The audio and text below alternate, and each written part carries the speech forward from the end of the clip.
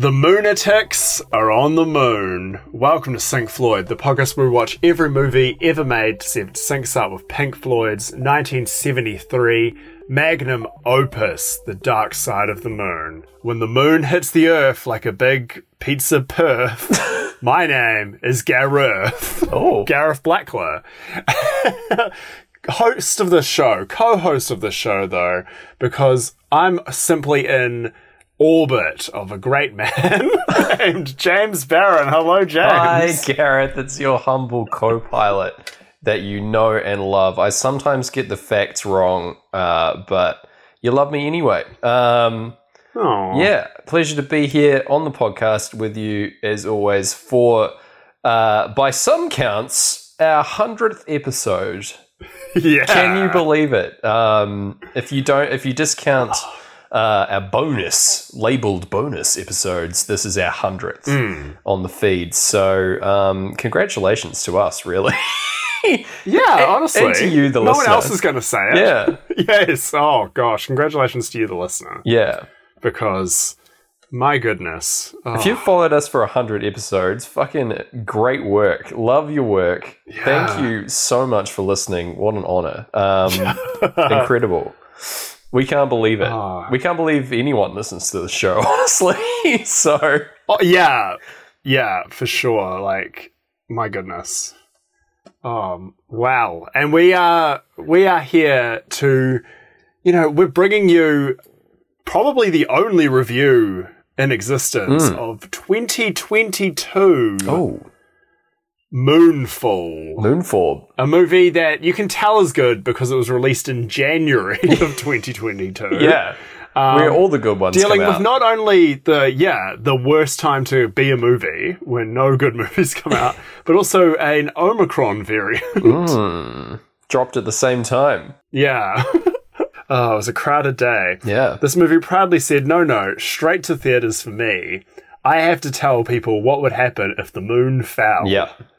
And what would happen? What would happen? What did you think of Moonfall? Oh my gosh. I'm still shook by the double billing of Moonfall and Omicron, honestly. That's very funny.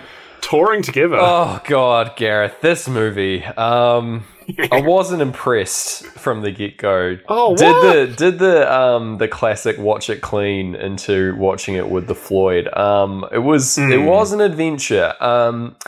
But got the same beef that I have with this movie as I do most like Michael Bay Transformers movies and movies of that ilk, where it is CGI action and very little substance to it.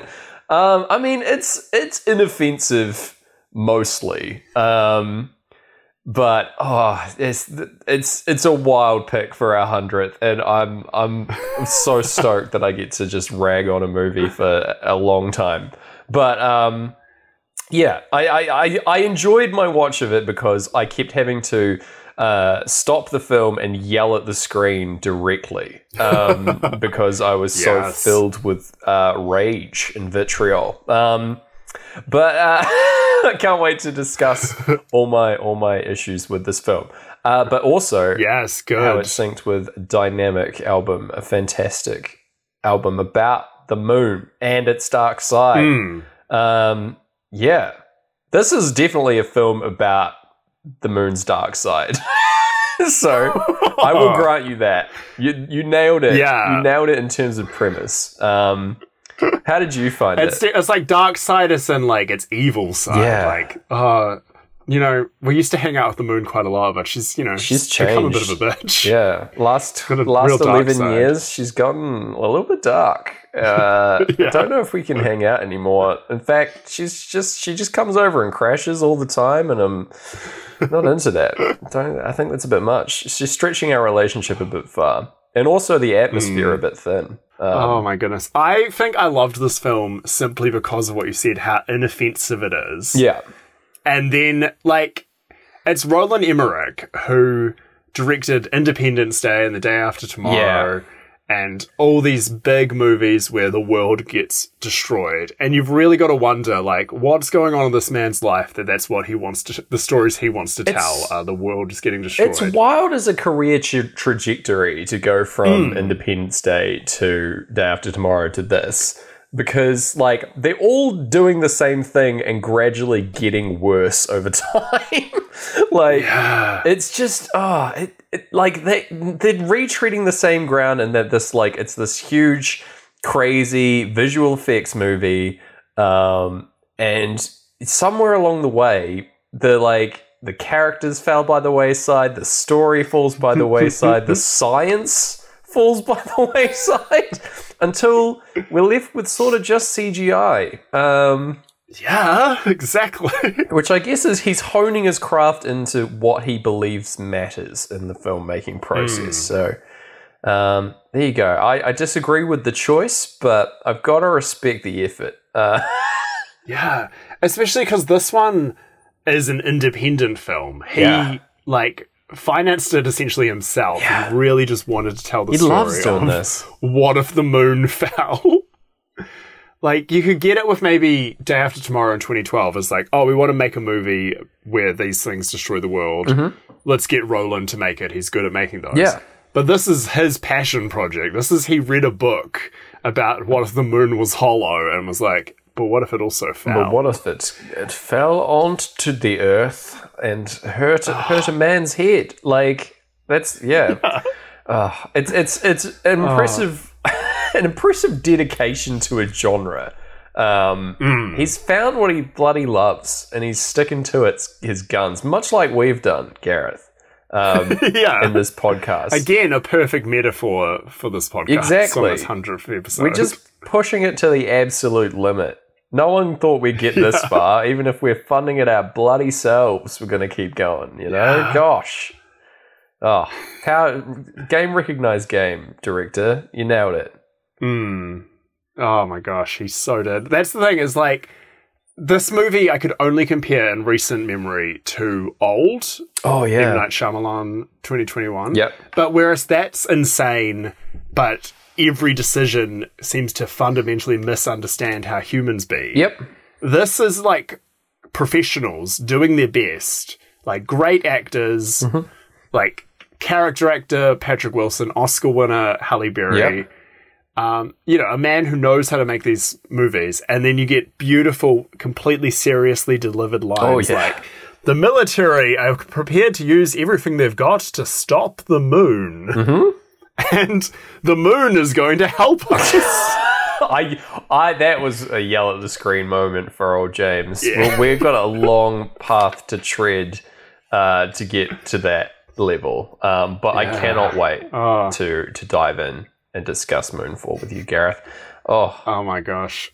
Well, let's take that long path via one small step for Moon and one giant leap for Moonfall kind. Oh gosh. Which is the new name for our listeners in this. Moonfall kind. Over 100.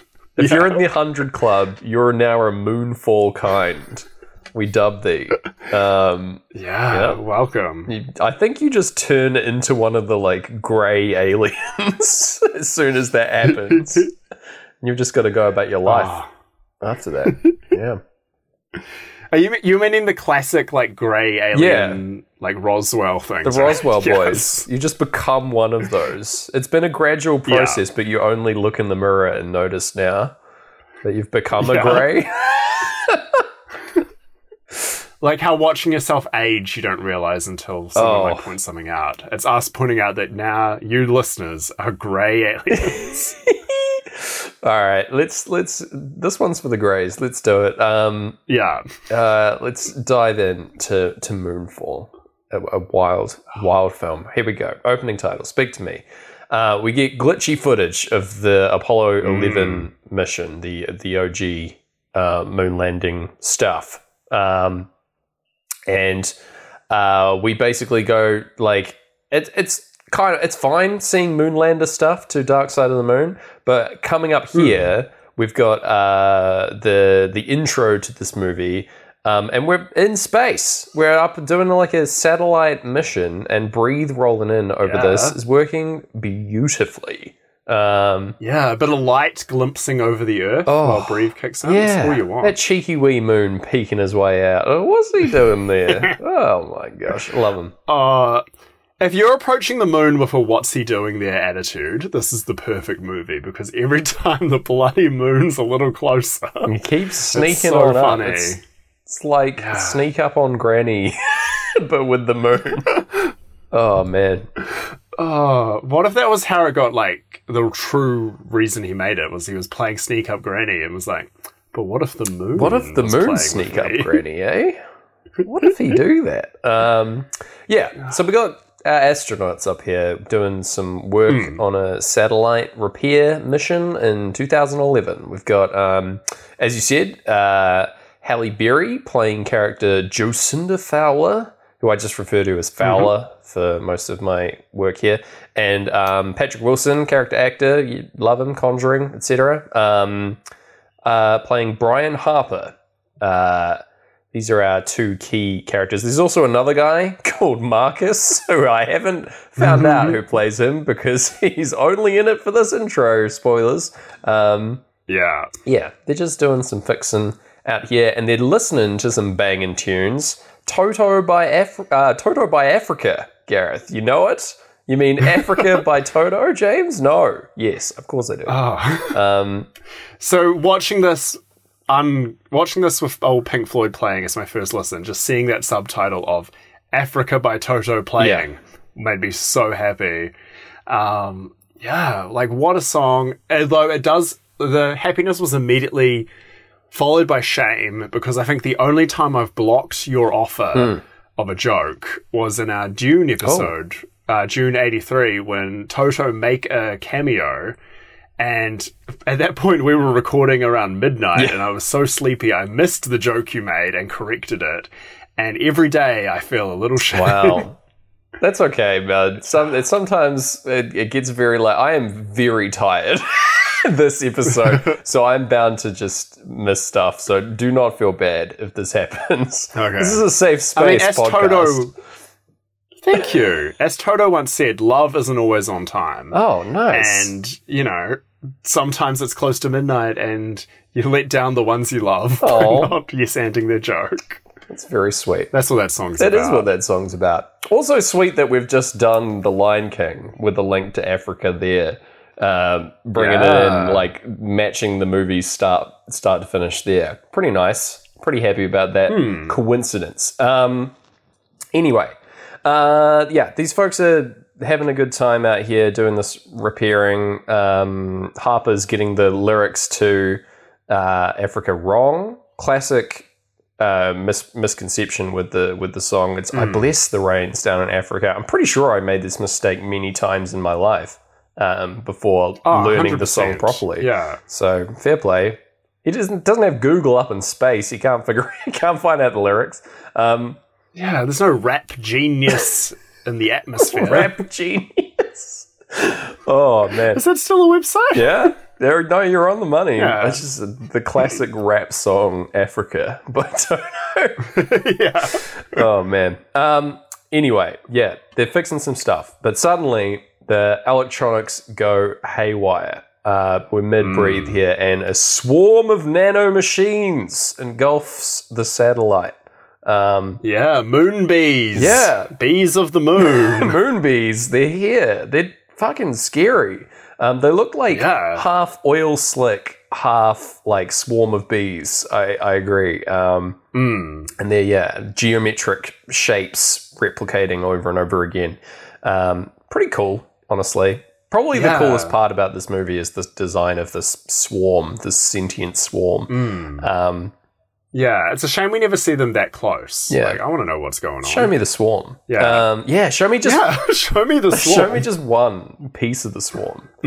Are they like little sentinels from the Matrix? That's how I imagine them. Anyway. Yes. They attack the satellite and send Marcus out, free him from his cord and send him out drifting off into space. And it also like sends the shuttle that they're on like into a spiral, which like reels in Harper like a fishing line. And that we go into On the Run here as he like slams into the shuttle, and manages to self-right the shuttle. Quite difficult to do in space, I imagine. Stop something spinning out of control. You'd take a lot of maths and a lot of like correct jets in the right direction to do that, but he manages it. And Fowler on board has been knocked unconscious by this attack. And he manages to navigate the ship back to Earth without power, which is bloody impressive. Not shown on screen. That just happens. But pretty good. He's like, I promise I'll get you home. And then we have a crash zoom on the moon's surface where this nanomachine swarm cloud is like digging into the center of the moon. We see it like churning like a whirlwind. Pink Floyd sing Live for Today. Well, we get the Live for the Day, Gone Tomorrow ad-lib here, and as we get the title drop. So that's a portent of ill, I would say. Moonfall, glitchy. Nothing much to report about this title, but it's apt, I would say. I feel like it was the working title for the film, and they're just like, they got it in one. There it is. Do you reckon they tried to get Dark Side of the Moon as the title? That would have been good. I feel like it would probably fit. And I could see that they tried it, went to Pink Floyd's estate, and they were like, nah, I can't do it, sorry. They took a look at like some of the test footage, and they were like, no, sorry. Yeah. Which I feel like they're probably saying no to a lot of things most times these days. That's true, so, and even if one of them says yes, like, it's whether or not they can get Roger Waters on board as well. Good luck. So he was probably all about it. He's like, Hollow Moon crash? Yeah, put me in there. Put me in that Hollow Moon. Yeah, that was his one request. He just wants to be in the film, inside the moon. I know exactly who he would have played, and we'll get to him. Oh, shit. Okay. Yes. So, still in On the Run. Some folks are moving house. It's in fact Brian Harper's family. His son is watching like a newscast about like exposition, explaining that Brian is now disgraced after coming back after this like heroic venture where he lands the shuttle. He comes back and is disgraced because he won't let go of the story of this nanomachine swarm that attacked, and everyone's like, shut up, Brian. You don't know anything. And Fowler cannot back up his story because she was unconscious at the time and didn't witness the attack. So, he also like blames himself for the death of Marcus up in space. So it's all bad news really for Harper here. Yeah. His son is also massively jaded and judgmental because he's like, oh, we lost the house because of Dad, and I hate New Jersey and I don't want to go there. And we get the crash sound. It's so weird that I hate New Jersey, is on the crash sound. And then it's like, it cuts to 11 years later. Yeah. Like, really just feels like I hate New Jersey is supposed to be a stronger message. I don't know. It's just a rough, like, New Jersey gets a lot of hate in general. I feel like it's New York's little brother that hasn't had a lot of love over the years. But like, I think it's probably fine. I don't know. I've never been. Yeah. It's got Bruce Springsteen. Yeah. It's got My Chemical Romance. Oh, what do you want? Get out of here, kid. What do you know? You don't listen to My Chem. Step it up. Yeah. I bet he did later. If he'd listened... Yeah, of course. I mean, you don't steal a car without listening to the Black Parade. Yeah. Oh, gosh. Yes, as you said, 10 years later, we get a time jump as we go into time, baby. Nice. And we encounter a new character, Casey Houseman, who's played by John Bradley. You may not recognize the name, but you'd recognize the actor from Game of Thrones. I didn't, but yeah. Yeah, you see his face and you go, oh, yeah, there he is. There's the boy. Yeah, exactly. It's so funny. This was a role meant for Josh Gad. Josh Gad was originally cast in this. And they clearly didn't buy a second wardrobe for this guy. He just had to wear Josh Gad's clothes and glasses and haircut. The Gad wear, yeah.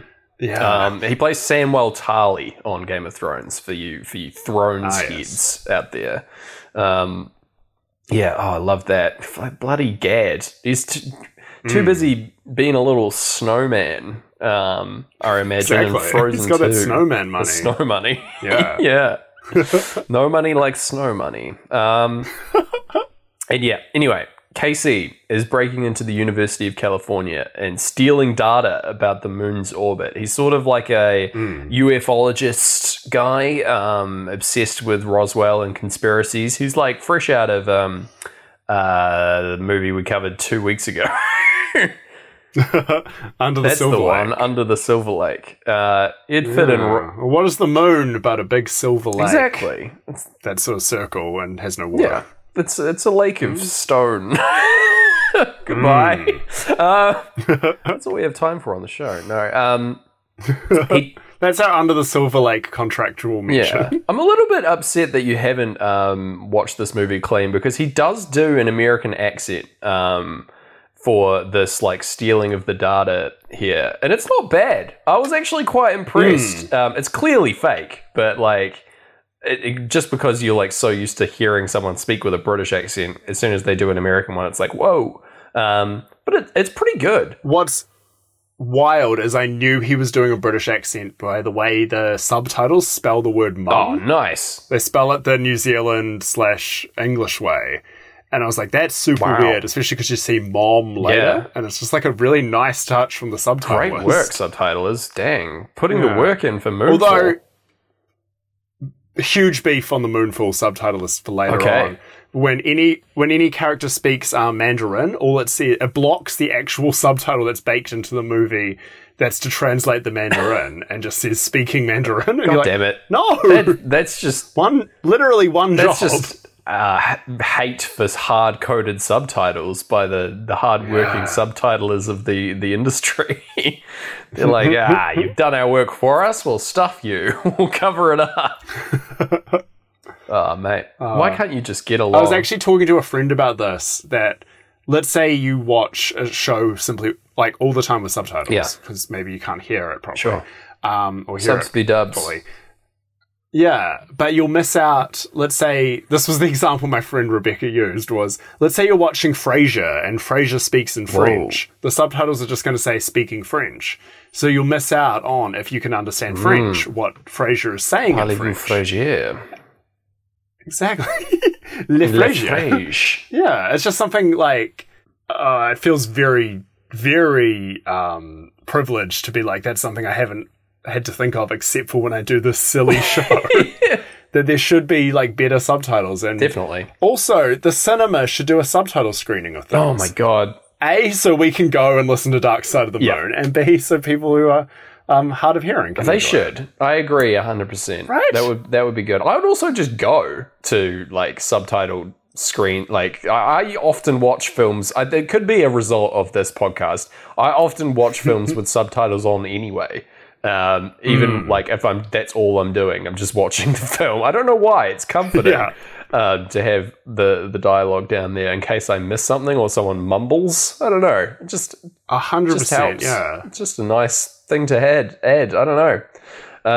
Probably ruining some cinematic vision. Bloody like some directors are just rolling in their graves at me saying that, but whatever. Yeah. But some are probably even happier because now you're used to subtitles more. You're going to go see like a non-English film a little easier. Yeah. It pays off. Yeah. Practice on subtitles. Watch Moonfall with the subtitles, please. Friends. So yeah, he steals this data, goes to work at a restaurant, and then tries to call NASA on the phone, but doesn't get through to anyone of use. And I've written in my notes that there's a sync here when Pink Floyd sing, and then one day you'll find 10 years have got behind you, but it's only because we're now 10 years in the future. And I don't think that really is a sync. If that had appeared on the change when like time happened, I think that would have counted, but no. No, past James. We definitely... Okay. The definition of a sync is something in the lyrics or music happening at the same time as something in the movie. We definitely cannot reward a sync that doesn't happen at the same time in the movie. That doesn't happen. That is the opposite of what we do on the show, yeah. Yeah. That's like covering a good subtitle with a bad subtitle. Exactly. Oh. You know? Not what we meant to Tied it all back, gosh. Anyway, we'll move on then. And we go into the solo, and Fowler like checks in on her son. She's like, nah, 10 years is like a really long time, so a lot of things have changed. But yeah, she's got a little son, and she's going off to work at NASA, and is brought a coffee by a character called Michelle, who's played by Kelly Yu. She is one of the most confusing presences in this film. It took me a really long time to figure out what her deal was. She's introduced sort of as her partner, as like Fowler's. I assumed they were in a relationship by the way they were like so comfortable with each other. But then later on in the movie, she's like, as a foreign exchange student, and you're like, what? Okay. Just a bit weird. I feel like this was possibly a rewrite later in the film. Like, they changed her from being a lesbian. I don't know. Oh, you're probably 100% right, yeah. Not great. Not ideal. No. But anyway, she's like, she just like is an exchange student who looks after her son, Jimmy, some of the time. Dunno. Sure. Okay. Here she is. She goes to work at NASA, Johnson Space Center, and they get a report that from the data that was stolen, etc., that the moon's orbital radius is decreasing. What the fuck? That's impossible, Gareth. And also, there's some kind of crater on the moon. Inside the crater, there's this hole emitting gas coming out of it. And no one's noticed this at all. Notably, this hole in the moon, in the context of the movie, has existed for 10 years, and no one has talked about it. No one at NASA has looked at the goddamn moon at any point. What? Yeah. Why? Okay. Anyway. That's the first instance of oh no, I'm in trouble that I felt watching this. It's wild because no one's looked closely at the moon for 10 years, and then suddenly everyone's looking incredibly closely and figuring out everything that's going wrong immediately. Yeah, it's wild. Yeah, the fact that the moon's orbital this is enough. Like, the moon's orbital radius is decreasing. That sentences our entire planet to a horrible death. Like, in this instance, if this actually happened, like just this part, it would be absolutely horrific. It would mean the extinction of the entire human race. And everyone in this room treats it as like, whoa, that's weird. Like, rather than like, oh God, the world is going to be over in 3 weeks.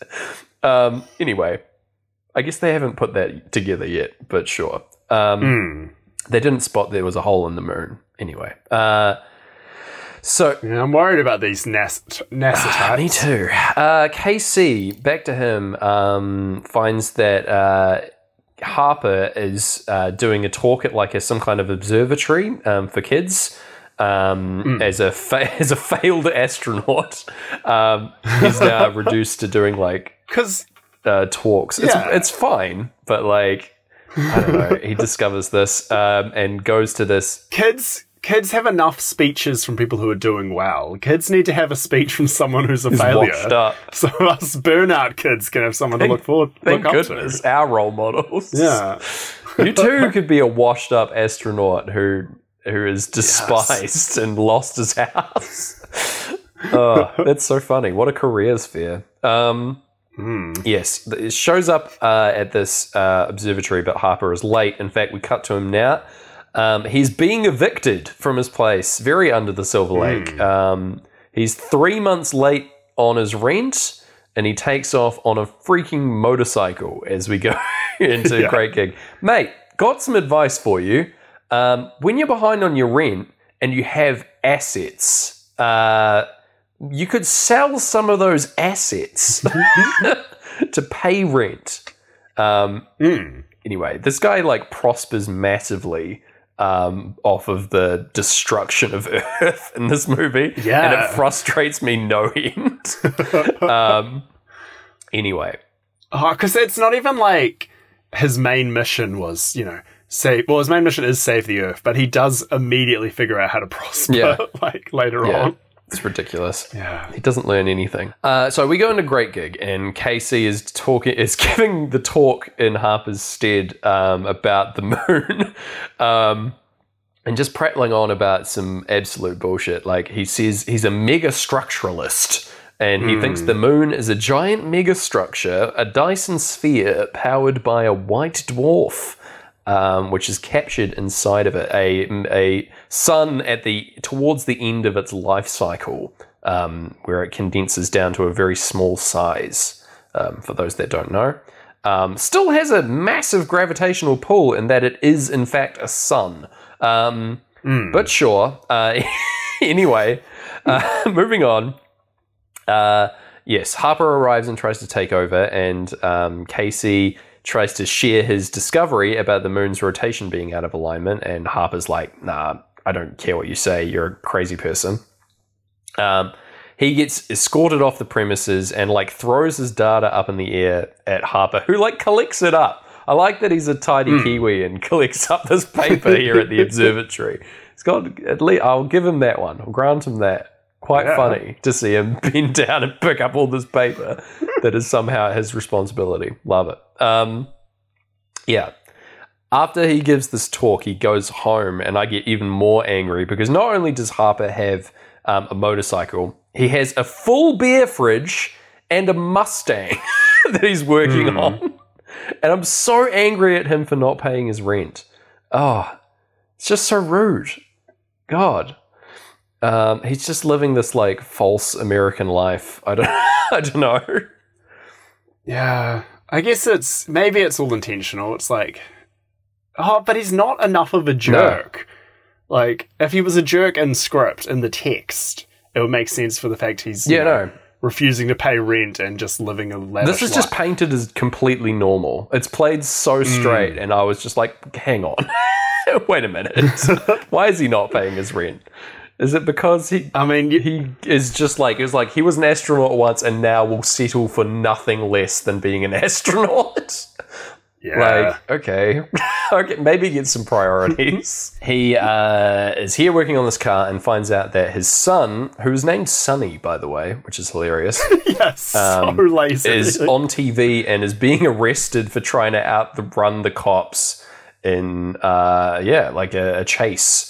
And he's like, no, my damn son, Sonny, he's taken after me, the disgraced astronaut. He's a disgraced young man for being involved in a chase. Anyway. A disgraced carstronaut. Oh, a carstronaut. That's what they call people who drive cars. As far as I'm aware, I don't have a driver's license, fun fact about JCB.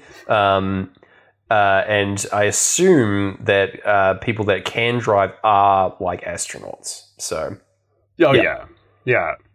Because there's no oxygen inside a car. That's what no one tells you. It's impossible to breathe while on the out. They move so fast, the oxygen can't get in.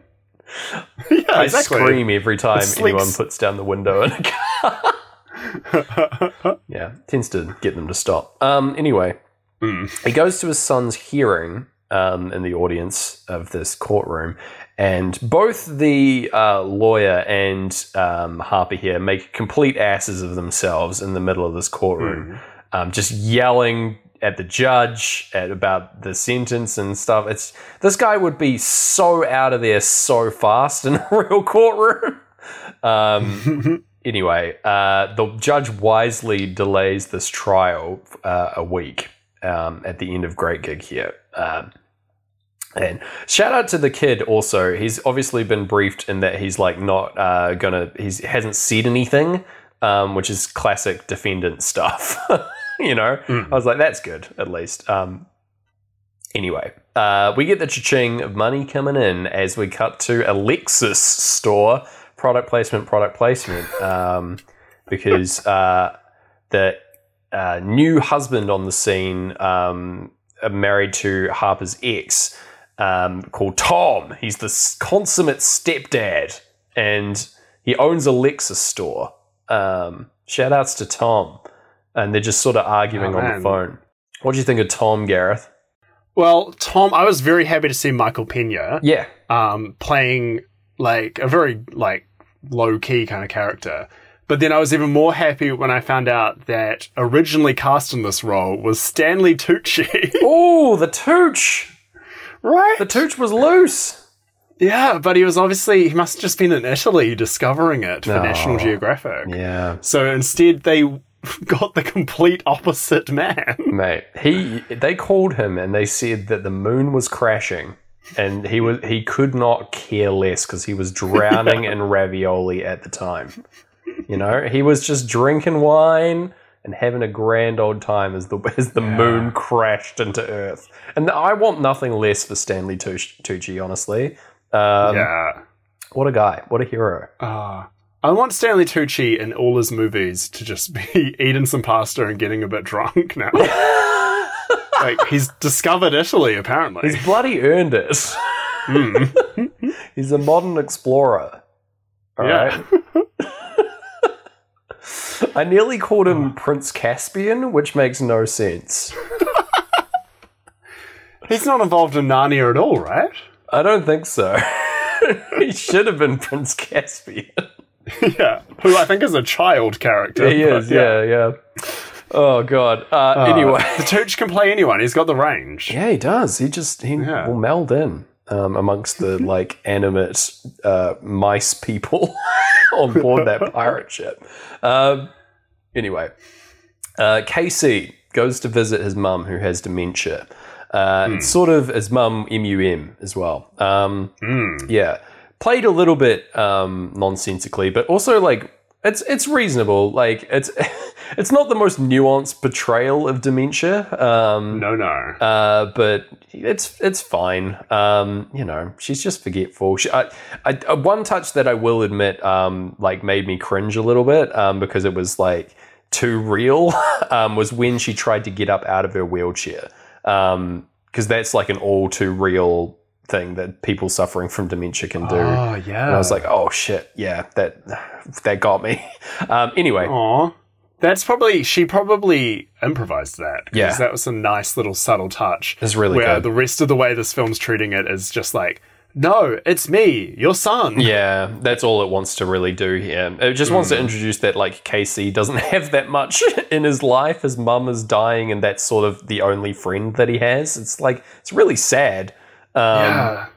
Anyway, he says that he made a discovery, and she says, but no one's listening to him. And she says that he has to make them listen. And that's a lesson that he takes to heart because he leaks this information out to the world on Twitter. Like any good son does, leaks information on Twitter. As someone who's had to run Twitter accounts for, like, you know, shows and this show, the fact that he got it to go viral is so infuriating. It's ridiculous, yeah. He's posting on just megastructuralists forums. Like, no one is following KC. I guarantee it, you know? He's got less followers than this podcast. Like, the number one megastructuralist podcast. Oh, yeah, probably. Sync Floyd. Yeah. We've talked about it at least once now, so there you go. Meanwhile, NASA is having a chat. The head of NASA guy here, they're like liaising with them about what this means with the moon, what's going to happen. Effectively, we get the briefing that the moon is going to get closer and closer to Earth over the course of the next 3 or so weeks. until it gets so close that the gravity of Earth will pull apart the moon, and massive chunks of it are going to rain down on Earth, killing everybody.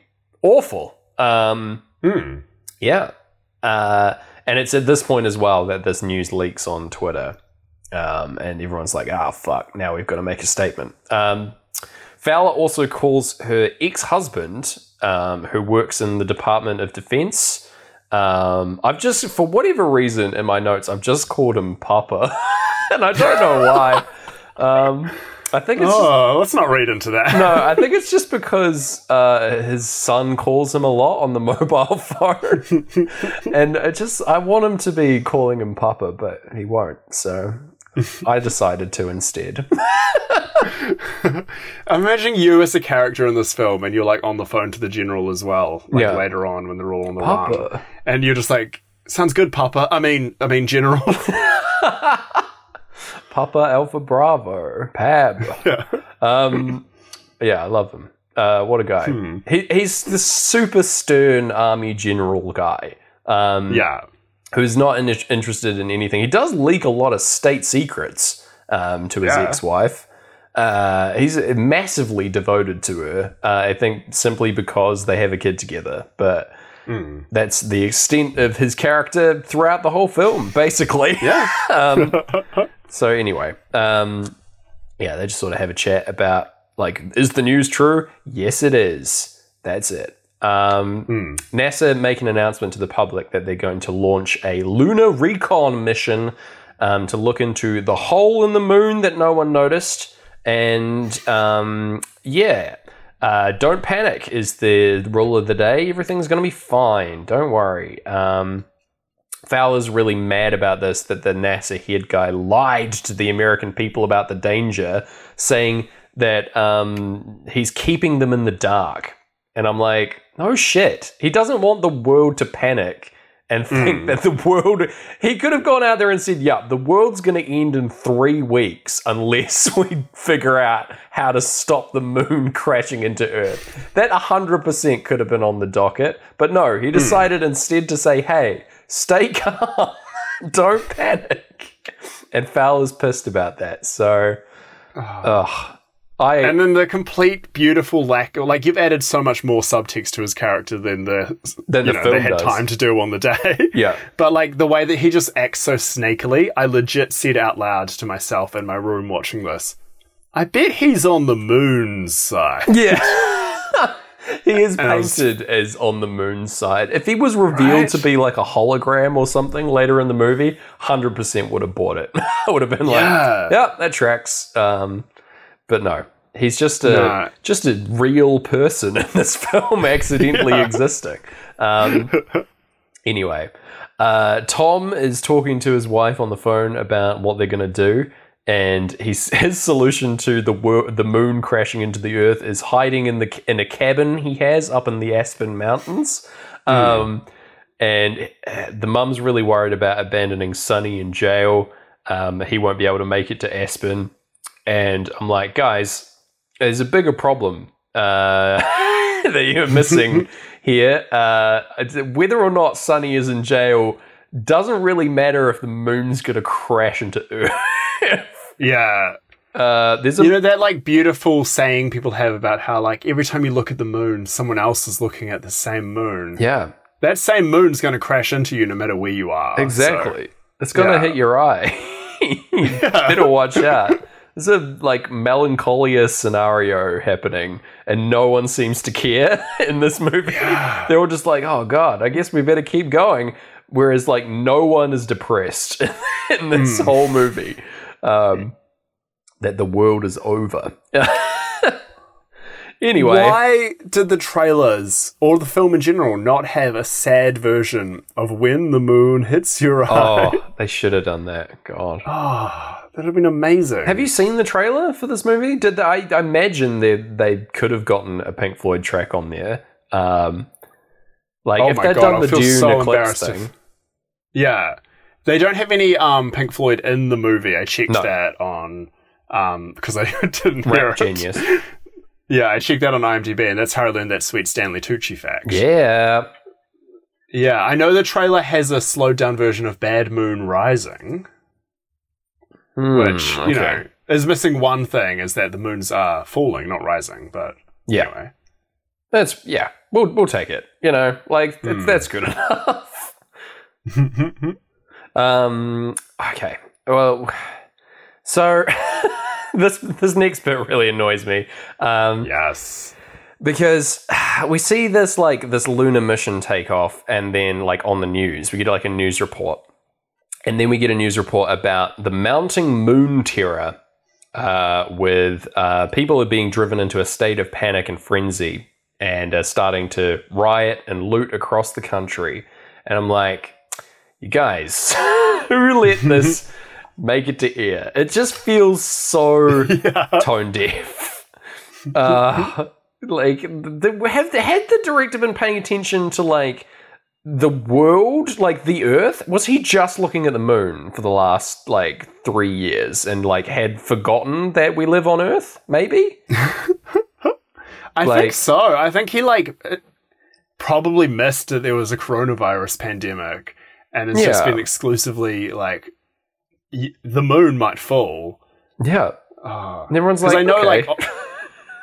It definitely impacted production. Like, they couldn't shoot on any location. So later, earlier, when you see Patrick Wilson get off his sweet hog. Oh, yeah, CGI. And, go to Griffith Observatory. It's so fake. Yeah. But, like, maybe he just didn't realize it all. He was just like, man, yeah, okay. I guess they don't want me to go outside to there. Better keep working on Moonfall. Everyone keeps saying no to my Moon movie, and I can't figure out why. Yeah. All the haters, be damned. I'm just going to make it. I'm going to use CGI everywhere, all right? Yeah. Fine. Can't slow me down. I'll use my 3 roommates who live with me. Patrick Wilson, Halle Berry, and John Bradley. Perfect. What wacky roommates. Yeah. Oh, so good. The chemistry is evident. Yeah. Anyway. So now it's a week later after this news report, and we see like smoke rising from the city, from the riots. Oh my god, it's only going to get worse. And Harper's like searching the bin to try and find Casey's notes, mainly because he doesn't remember his name and wants to find him now that he realizes that this guy had figured out the moon crashing into the Earth thing before anybody else. Eventually finds it with this like really awkward interaction with a security guard, and goes to meet Casey at a hotel where he's doing like a speech about mega structures. Goes to see him there. They have a chat about Casey's theory that the moon is this big mega structure, a Dyson sphere that I covered earlier. Essentially the Game of Thrones logo. Yeah, actually, with the spinning wheels and everything, not far off. Anyway, just like little emblazoned like wolves and dragons and stuff in there. That would have been great. He proposes this theory, and Harper still dismisses this as crazy. He's like, "That's crazy," and then rightly so. Casey's like, why did you come here if you're not going to believe me? And he responds with the line, because I know what it's like to tell people something and have no one listen, which is supposed to be like deep, right? It's supposed to be him referencing his past with no one believing a story about the nanobots or whatever. But it also just sucks. Like, it doesn't forgive him, like... He could have just said, I believe you, and the same lesson would have applied. But no, he said, no, this is dumb and you're crazy for no reason. It doesn't make sense. Yeah, you're dumb and you're crazy. But I also 100% believe that dumb and crazy people should be listened to. Yeah. It's like, okay, weird. It's like that, It also plays so weird now. Like, again... assuming Roland ignored the, like, whole world and just made Moonfall. Like, I don't know, giving a lot of credence to conspiracy theorists now that we know that they're bad people seems really weird. No, thank you. Not a good lesson. Yeah, I'll see that on the dark side of the moon. Yeah, put it on the bad lessons board. Get it up there. Oh, do you remember, just off an old joke, the baddie board? Oh, yes. Harper made the baddie board. For dodging his rent, and for making nonsensical statements that could inspire people to listen to conspiracy theorists. So, you're on the baddie board, mate. Yeah. Locked in. I love the callback. Anyway, we see the lunar mission, meanwhile, arriving on the moon, or at the moon. They drop a probe down the little hole, and this is being monitored back at NASA, and the probe gets rocketed back towards them at rapid speeds because the nanomachine swarm is shunting it back towards them, and it very brutally kills the astronauts inside their little ship here, stabbing into their faces through their helmets. Very face huggery. But yeah, not nice. Not good. No. Surely the vacuum of space would have killed them before the alien did, but that's fine. I guess they're nanobots, so maybe they snuck in through the cracks or whatever, but don't know. Makes no sense. Yeah. Spaceships usually vacuum sealed, so unclear. Anyway. So we see that, meanwhile, on Earth, the moon is causing the tides to rise massively. The tides are high, but I'm holding on, and I'm going to be your number one. No, Pink Floyd. They roll through the city, just causing mass destruction and desolation across the coastal regions. Full tsunami kind of scenario. Not good. This is enough to do a lot of damage, kill a lot of people, but obviously not shown. Anyway, in the foyer of the hotel, Casey and Harper are nearly swept away by this wave coming in. But they save, Harper saves Casey, and then they just sort of hang out at the bottom of the stairs for a bit.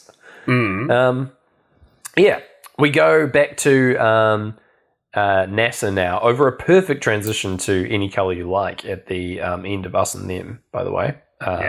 Which is good. That's a sync. And they're just reviewing this footage of the horrible attack. And, Fowler suspects that this is some kind of malevolent, sentient AI drawn by the energy signature of the capsule. It's drawn in of the probe that they dropped, right? So it's been attracted by them and coming in and killing them. And she says the line, "Everything we thought we knew about the nature of the universe has gone out the window." Yeah. And it's yep. Yes. Yeah. And she says, literally, because there was a bunch of moonbees going back out the window. Yeah, man. Then the head of NASA guys goes and talks to his family on the phone, and she's like, "Whoa, what are you doing? You've got to help me try and kill this thing." And it's did you hear yourself, your previous sentence? There's no way. You aren't ready. You aren't going to stop it. It's a nanomachine swarm in space. The NASA guy, the head of NASA, quits and goes to be with his family. And shout outs to him for having rational thought in this situation. And again, I'm assuming by family he means the moonbees. Nope. He walks out that door, turns into a swarm of moonbees, and goes straight to the goddamn moon. Yes. Fowler goes to the hidden stockpile or whatever that's hiding all the secret knowledge, the classic Raiders of the Lost Ark final scene area. And Donald Sutherland is there in a wheelchair, being a conspiracy boy, in charge of this facility, and saying, that we covered it up. The original moon landing, there was alien lights and everyone played ball and nobody knew, and we kept it a secret for 80 years. And we've known about this horrible swarm of alien technology out there, and we couldn't figure out a way to beat it. So yeah, we just kept it a secret. We knew it was a problem, but not a lot we can do. We get the beautiful line, though, of, does this mean the moon is the biggest cover-up in history? Yeah. Yes, he says. Yes, it is. And he would definitely be the character played by Roger Waters from Pink Floyd. Oh, yeah. You nailed it. So true. Oh, my gosh. That's perfect. Not that Donald Sutherland doesn't do a good job here. He's only in this. Oh, no, not at all. He's only in this one scene, but he's just like, he's quite funny being like, yeah, the whole moon thing, it's crazy. Bye. That's all he does in the movie. This is a very easy check for him. Do you think he even, like, appears in the same shot as Halle Berry? Do you reckon he just, like, filmed it in his house? Not clear. Yeah. Just on the green screen. Possible. Yeah. Anyway. We go to Brain Damage as Fowler, like, has a briefing with the US government saying that they're putting together a plan to fix this. She says she has a theory that the moon might return to its original orbit if they manage to stop this thing. Not entirely sure how that's going to happen or where that theory comes from or why she thinks that in any way, but sure. Yeah, and she's 100% correct, so... Yeah. What are you going to do? This is unprecedented, and so perhaps using logic is not the solution, so she's just rolling with it and saying, hey, maybe if we do something... none of us are going to die. That's a fun plan, isn't it? That's pretty cool. US government, what do you think of that one? And they're like, no, we actually don't believe you. And also we're going to take over the operation. Sorry. And Fowler's ex-husband is here because he's part of the Ministry of Defense. And she like tells him off being like, no, you boys can't nuke the moon. You're going to nuke the moon. And he's like, no one said anything about nuking the moon, which, fair enough. It's probably what they're going to do, but still. Oh, yeah, 100%. But yeah, it's quite funny that she's just, like, really mad at him, like, scolding him like a child for nuking the moon. Anyway, it also turns into, like, a personal argument about, like, not visiting their son, which is so weird to bring up here, but sure. What a weird... You fellas know when your ex-wife, brings up the fact you want to nuke the moon in an argument, you've lost. Yeah. For sure. Put that on a long tea towel that we sell now. Yes. So we're going to... It's Dad's night in. He's going to nuke the moon. Nuke the moon. What happens in the man cave is nuking the moon and stays in the man cave, except for when I nuke the moon. Wow. This is a very convoluted man cave sign. Moon cave. Yeah.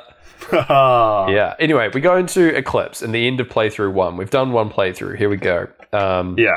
As Casey and Harper are just like hanging out in a hotel room talking about Harper's presumed failure back in 10 years ago. They're discussing it. Casey doesn't see it that way, the way that Harper and everyone else is seeing it. He's like, you saved Fowler's life and you did what you could. And like, no one believes you about the whole nanomachines thing, but you still like did something miraculous. You like piloted a ship with no power and you saved somebody's life. That's commendable. And I agree. It's just it's just weird that like, nope, he's disgraced because he won't shut up about aliens. But sure. So Fowler and Michelle are going to go to this like they're traveling to the bunker because the military have taken over the operation. NASA's no longer involved, so they're going to like hide out in some kind of military bunker. Her kid comes in and goes, "Mom, are we gonna die?" In the most like not at all sad delivery. The kid in this movie just has one tone throughout, is not at all scared about the moon crashing into Earth. He's so bored on this green screen set, dude. Oh, love him to bits. Yeah.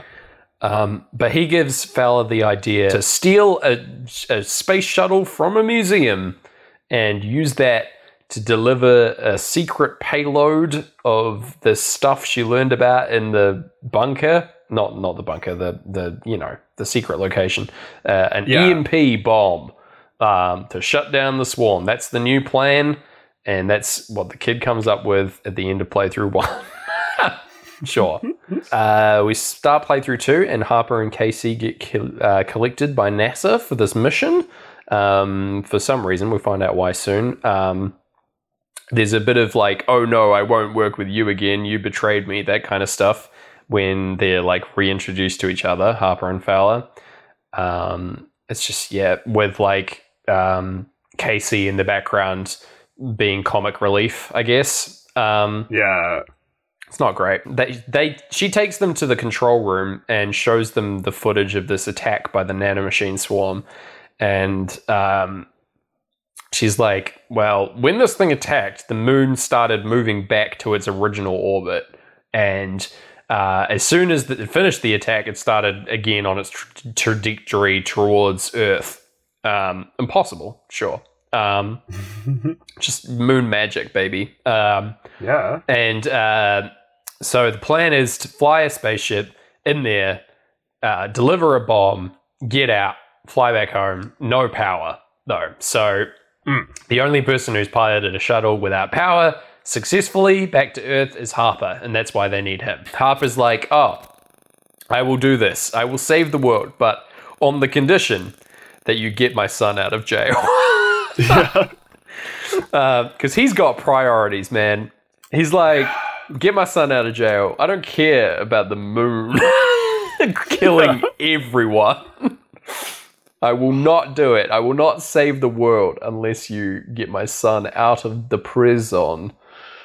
Oh, so funny. It would have been so funny if he's just like, release everyone from jail. That would have been way better. Yeah. Set them free. That's great. The Shawshank Redemption story of Harper here. Get them out. Let them free. It's the rain scene from the Shawshank Redemption, but he's like throwing his arms out while little bits of moon are falling on him. So they go and get the space shuttle from the museum. It's been graffitied with a line saying, fuck the moon. Yes, love that. The moon, man. They also keep it on there for the meme more so than anything else. For the Vine. The moon starts causing like seismic activity because its gravitational pull is affecting the Earth, which it probably would. It would like cause a shitload of issues. But anyway, we get the chopper sounds in On the Run, the like helicopter sounding synthesizer when they are arriving by helicopter. The army are coming in via helicopter to deliver this bomb and explain its use to you, the audience. Push these 2 buttons and you can blow up the moon. That's all you need to do. That's all you need to know. Even KC can understand it. And the scientist, or this military type, looks like Flea from the Red Hot Chili Peppers. He does. If he was having the worst day. Oh, I mean, wouldn't you? The moon's going to be... You're explaining how to nuke the moon. And you're like... you haven't seen your wife or daughter in weeks, Gareth. Yeah. Mate, haven't been able to play the bass because the gravity changed. Now the bass sounds really high or something. Yeah, he's but a humble flea on the back of Earth. All right? Look after him. Look after the boy. Yes. So they prepare for this mission, this shuttle launch. There's a shitload of people working on it when suddenly there's an earthquake that strikes and it conks out one of the engines on this conked out space shuttle. And so they're like, oh no, everything's hopeless. Fowler decides that the mission's over and sends everyone home, deeming it like, yeah, the mission's over.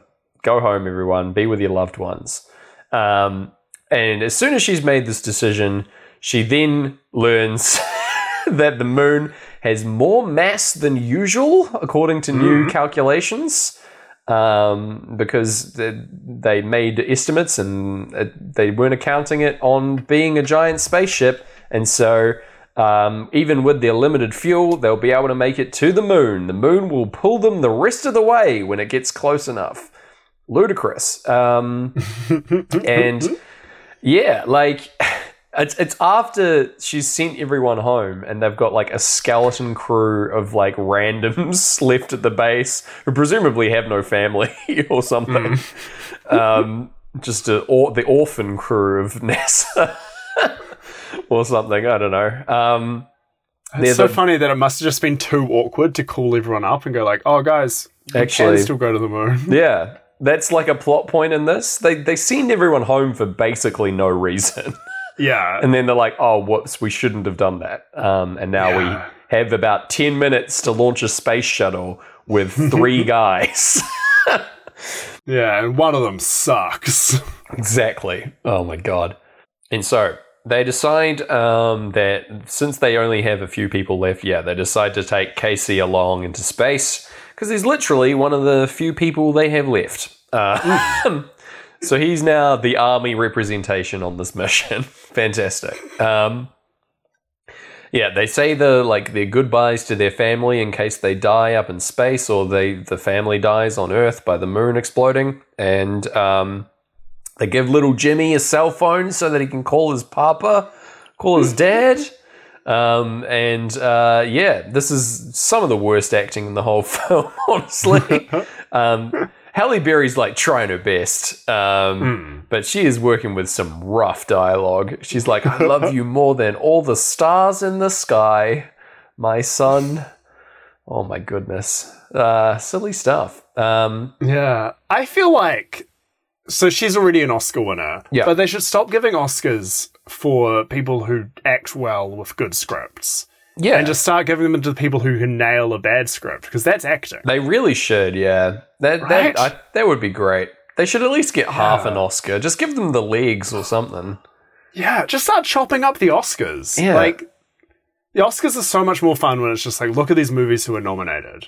I don't care who wins. Just chop up an Oscar and give them all a bloody good clap, all right? Yeah. They've earned it. Making a movie is hard. Every movie should get a bit of an Oscar. Yeah, I think that's fair. Yeah.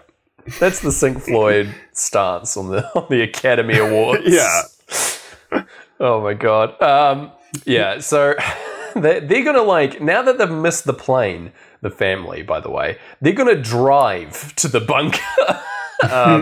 Why they didn't airlift their families out while they were sending away all the NASA staff, nobody knows why they didn't do that.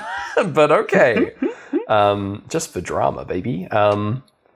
Anyway, they launched the space shuttle because the moon is so close and it's ready to draw in the ship and get them there, but it's also drawing in all the water on planet Earth into a massive wall of water, a tidal wave, a dramatic CGI sequence that is dumb as hell. This alone would be enough to destroy Earth, by the way.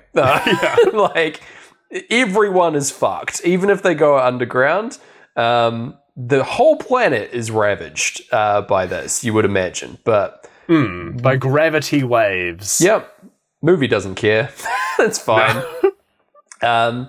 But sure. We go into money as this shuttle launches, and successfully it goes up into space, dodging narrowly this wall of water.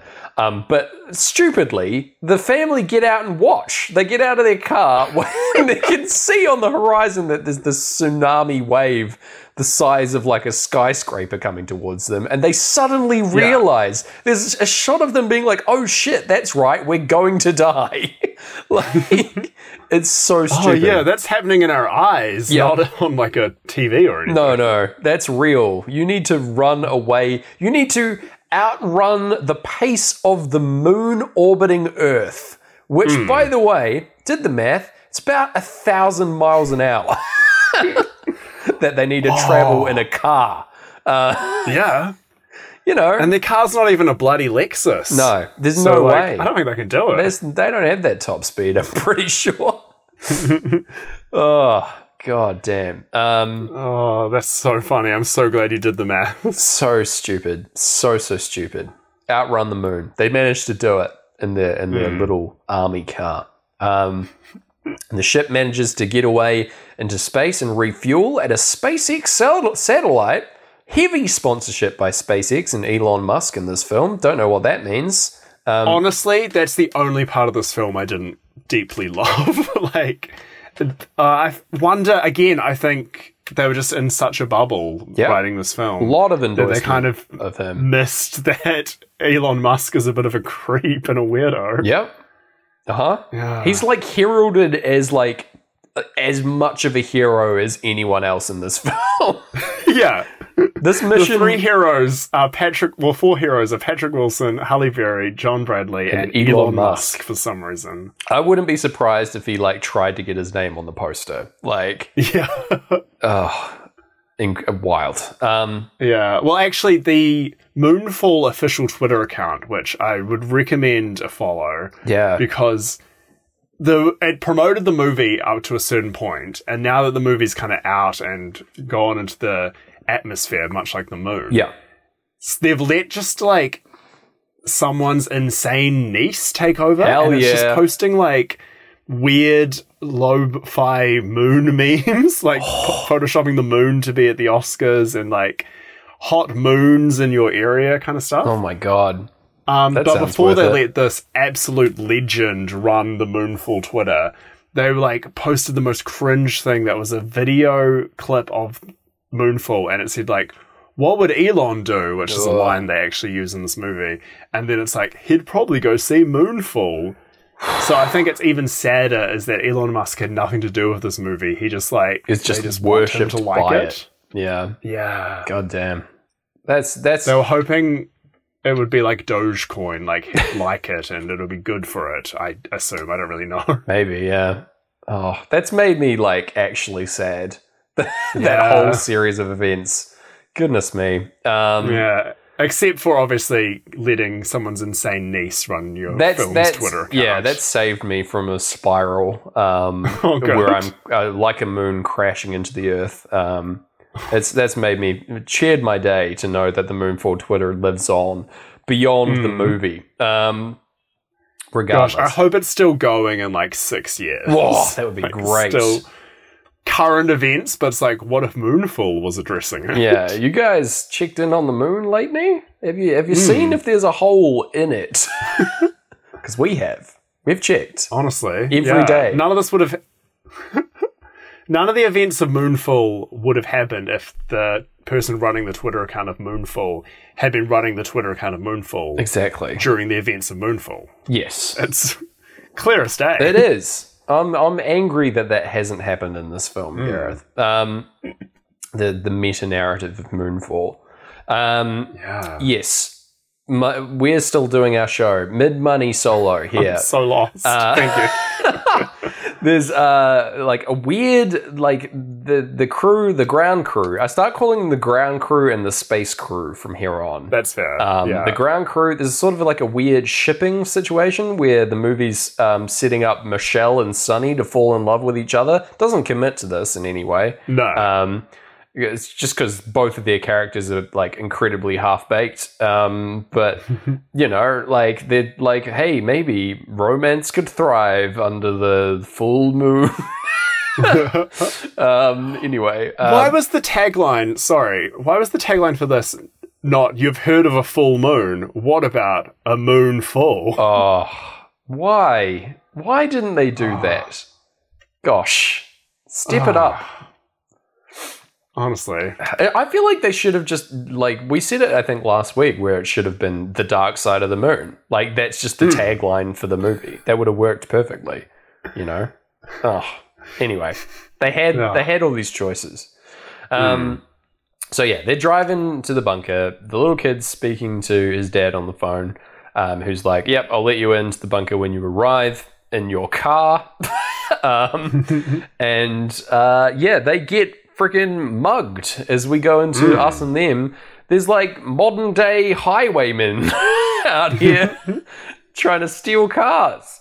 What? These guys as well. just become recurring antagonists for basically no reason. Like, they're just like bad. These are on the baddie board, these guys. What are they doing? They're like, it will steal a car, see? Like, they're just like cartoon villains existing in this movie. Anyway, they steal the car, take off. Bastards. They also steal the kid's backpack for no reason, because they're literally like schoolyard bullies. They got to get his yo-yo. Oh, mate. Who doesn't want a yo-yo? Learn those you ever try yo-yoing while the moon is extra close? Oh, the gravity makes it so much easier. I can finally walk the dog. Oh, God. It's like the only yo-yo trick I could think of. God. And anyway. That's the only one I can do. And yo-yoing was, of all the fads in primary school, the only one I was good at. Yes. Yeah, I couldn't Beyblade, but I could yo-yo. Gotta let it rip, mate. Beyblade massively suffering under the influence of the moon crashing into the earth. All the tops keep spinning off into space. Yo-yo, though, mate, you were doing ludicrous tricks. People were like, how's he doing that? And then they realize, oh, right, the moon. Of course. I'll be dead in 2 weeks. That's why he's floating as well. Yeah. Yes. Also, the planet is already being pelted by loose debris from the moon that is crashing down in the form of asteroids. Just causing irreparable damage to the structure of Earth and the moon. Bad times. No one seems to react massively to this. They're more concerned that they've lost their car. Up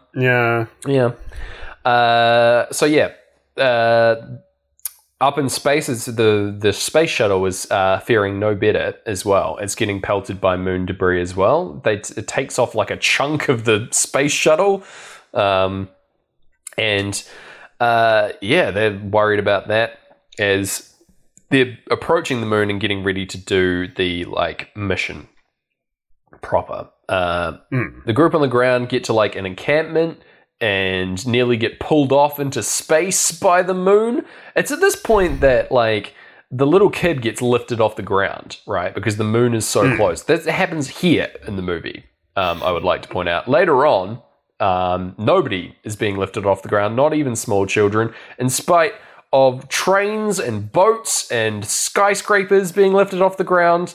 Gravity is very selective in this movie. If you've got your feet on the ground and you haven't done a jump, mate, you are not being affected by that moon. You got the lead shoes on. You are not moving. As soon as you do a jump, fair game. You're right. Being pulled up into the moon, probably. Who knows? The moon just doesn't understand shoes. It fears shoes and doesn't want to suck any of them up. Mate, it's gravity. As soon as it experienced that Apollo 11, the moon shoes on it, it was like, never again. I'm going to destroy Earth. That's what those lights were all about. Anyway, it's really, really silly. They managed to hide inside a little cabin and survive it. It looks like they nearly get hit by a tractor as well. But it's just like a red herring or something. It's just a scene transition of a tractor hitting a wall. Maybe they use it as leverage to hold themselves down. I don't know. It doesn't make any fucking sense. No. Up in space, they start this little mission proper. They deploy Harper in his little craft, his lander, and he's got the bomb on board, and he drops it out there and then comes back. However, the swarm, it doesn't take the bait. It just sort of circles around it and doesn't chomp onto it like a big hungry shark, and instead goes straight for the ship, the shuttle, coming after them, because it's actually drawn by biological signals inside an electronic environment, is what they determine later. Is it's draw? Sure. It's very specific. So complicated and specific, yeah. Yeah. Just a weird detail. Very convoluted, but sure. Anyway, it instead goes for the shuttle in spite of them having basically no technology on, because KC has smuggled his cell phone into space. And the solution to this is to smash it against the panel inside the space shuttle, along with the activator, the switch for the bomb. also gets smashed. The smashing of this doesn't break it, notably. He smashes it enough to turn the power off to it so that they don't get devoured by space bees. But it doesn't... It comes back. It makes no sense. They break the thing just for the scene, and then it's no longer a problem again. So, whatever. Surely, as soon as it comes back online, the thing would be alerted to their presence once more, but never mind. Whatever. So, yeah, the new problem is that they need some kind of biological signature to go along with the bomb for the swarm to be attracted to it, because otherwise it's not going to even get near it. Won't be affected. So someone's going to have to sacrifice themselves in order to get this plan in effect, is the new realization. They also argue because there's a pending nuclear attack that's going to be happening on the moon. They're discussing the Army's plans to nuke the moon, which, by the way, unrelated. Fun fact about nuclear weapons is that they cause an electromagnetic pulse to happen as soon as they detonate over a widespread area. It would probably, nuking the moon would probably kill this thing. It would probably also kill humanity, but it would definitely kill the thing, and that it would cause a pulse. So the Army's half right at the very least. They wait until the bloody last second to nuke the moon, though. Like nuclear, like the way to I've discussed this on the podcast before, but the way to create an electromagnetic pulse theoretically is to detonate a nuclear device in space, and that's what causes a pulse. That's the most common way to do it. But anyway, it's the movie doesn't mind. No, they're different things as far as it's concerned. Yeah, exactly. Yeah. Meanwhile, on Earth, the ground crew come upon like a survivors' encampment. There's like a lady here who's incredibly trigger happy and just fires upon them with a sniper rifle for no reason, until hero Tom, stepdad Tom, arrives in his beautiful Lexus to take them up to the Aspen Cavern of complete safety. Gotta love him. Here, saves them from this strange lady with a gun. Takes them up there. Not at all safe, but at least they'll die together. So yay for that. So they get there, and then Harper's like, he's like, "Where's your dad, Harper?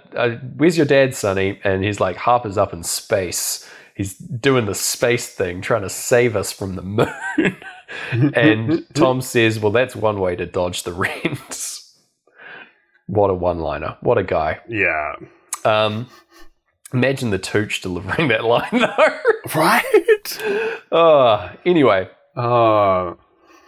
Brain Damage coming in, playthrough 2, as they hear over the radio that, in fact, sitting in your Aspen cabin is not a solution to the moon crashing into Earth, and that they should evacuate and go to a military bunker. Who knew? Tom says that they aren't going to make it, but he's got a sneaky secret plan that he's going to save the day with. They go and fetch some oxygen tanks and masks from like a fire station? Unclear. People that he sold a beautiful Lexus to before. Yeah, the Lexus fire trucks. Anyway, it's at this point we cut back to space, and the space crew up here abandon the space shuttle entirely. They all go aboard the little lander together and abandon their only way home out here, sentencing them all to death in my mind. And the shuttle does explode due to space debris behind them. So I guess they had some kind of plot-related foresight that led them all to get aboard this little ship. So that's fine. The little ship goes down into the tunnel. Just coasts down there as none of the electronics are on, as the Floyds, our boys, they sing "See You on the Dark Side of the Moon." The dark side in this instance referencing the interior. Yes. Moon interior scene setting. See, Pink Floyd were never imagined the inside of the moon as the dark side. Oh, mate. That's side 3 of the album, is the inside of the moon. You have to rotate your vinyl, like, line lengthways. And put the needle on that bit and just try to spin it yourself. Oh my gosh. Incredible. Yeah, and you just get the audio to the film Moonfall play. There we go. We've done it. Whoa. Yeah. Yes. So this tunnel slowly becomes metallic in nature. And within the moon, they encounter this hyper-advanced interior of technology with spinning halo rings, Game of Thrones intro, and the white dwarf at the center, just like Casey theorized, a miniature sun in here on its way to die. Okay. Pretty funny. Yeah. And we go into the end of playthrough 2 over this discovery. Over the heartbeats in between the plays, the ground crew encounter the bad luck bandits again, the highwaymen, who just try and rob them of the oxygen and masks, but get counter robbed by Sonny, who has a gun. They all have guns, by the way. I'm not a gun mathematician, but this is still 2 guns to 1 gun. So in my mind, that Sonny should be dead. But sure, I don't know. I've not seen enough westerns to figure out how a highwayman encounter would typically go down. Yeah. Maybe they're all like losing oxygen slowly, and that's why this happens. That's probably the description for everything that's happening in this movie. Yeah. It's just everyone's losing oxygen. They're just not thinking straight. Yeah. Anyway, Tom even like describes this scene in the weirdest line of dialogue. He's like, "Yeah, they tried to rob us, but we robbed them back. Fuck those guys." Basically, I was like, "Okay, thank you, thank you, Tom." For that. Yeah, yo. Thank you. Anyway, he's like a child existing in this movie, trying to like explain what's happening. It's really funny. We get to Speak to Me and play through 3 as the space crew come up on this white dwarf going in to breathe, and they see that these halo rings have fields growing on them, as theorized by one of Casey's nutter mates. They get attacked by the big swarm of stuff, but then are pulled into safety by a tractor beam from within the moon. They get pulled through some pod bay doors to safety. However, the ship gets very badly damaged and they leak out all of their oxygen. They cannot breathe in the air, Gareth, notably. And the Pink Floyds agree because they sing Race Towards an Early Grave at this point when Harper is struggling for air, trying to reach for a helmet, and he can't. So they're dead. Rip. Yes. The US is now planning to nuke the moon, assuming that other efforts have failed. And this is interrupted by a phone call to the defense guy from The Kid again. After escaping the bandits, he calls them on the cell phone, and then they persistently come back. The bandits, like, even after all this, start like a car chase with the moon approaching, and like, I guess, like losing oxygen. They need that oxygen to survive is their key motivator here. And so they fire guns into the back of the car full of oxygen tanks like geniuses. Never seen Jaws. Yeah. They've never seen it. Not once. I don't think anyone involved in this movie's seen Jaws. Anyway, there's a car chase. It's not great. It's a CGI filled sequence. And hell yeah. It's honestly, it's really, really silly. There's a lot of like defying gravity. Like the Lexus does a sweet jump over a ravine. Hell yeah, it does. The baddies drive into a train and explode. Tom fires a gun at the baddies and goes, "Whoa!" Which is really funny. Just a Lexus salesman firing a gun and saying, "Whoa." Love it. That's you wouldn't have got that with Stanley Tucci playing the role. No. He would have just been a bit bemused Yeah. and then taken a sip of a delicious orange wine. He would have. I love him being drunk in this movie. That's perfect.